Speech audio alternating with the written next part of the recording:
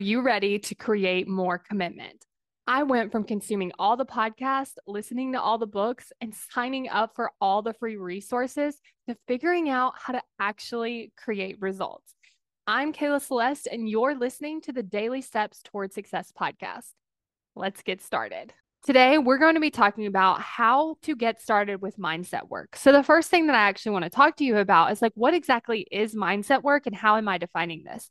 And the way that I would describe mindset work is really looking at what's in your brain, deciding intentionally what you want to think, and creating results by using your mindset to determine how you're feeling and the actions that you take.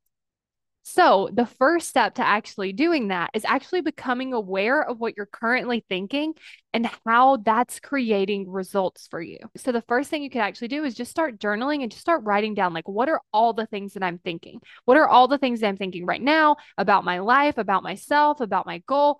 Anything that you want to explore, just start writing down what are all the thoughts that I'm thinking. Another thing that you can do is also pay attention to how you're feeling.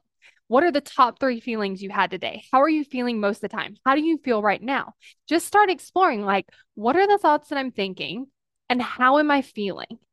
And then from there, you can really look at, okay, what actions am I taking and how am I feeling when I'm taking those actions? And that can really just start to show you the connection between your thoughts and your feelings and your actions so that you can see how they are creating results for you. So, based off of this podcast, if you're wanting to get started, the first thing that I encourage you to do is actually just write down your thoughts and then just start checking in with how you are feeling. And you can really just check in several times throughout the day, how do I feel right now? A couple hours later, how do I feel right now? And just start to bring in this awareness of the thoughts that you are thinking and the feelings that you are feeling. And then if you want to take that a step further, then you can go ahead and start looking at what are the actions I'm taking and how am I feeling when I'm taking those actions?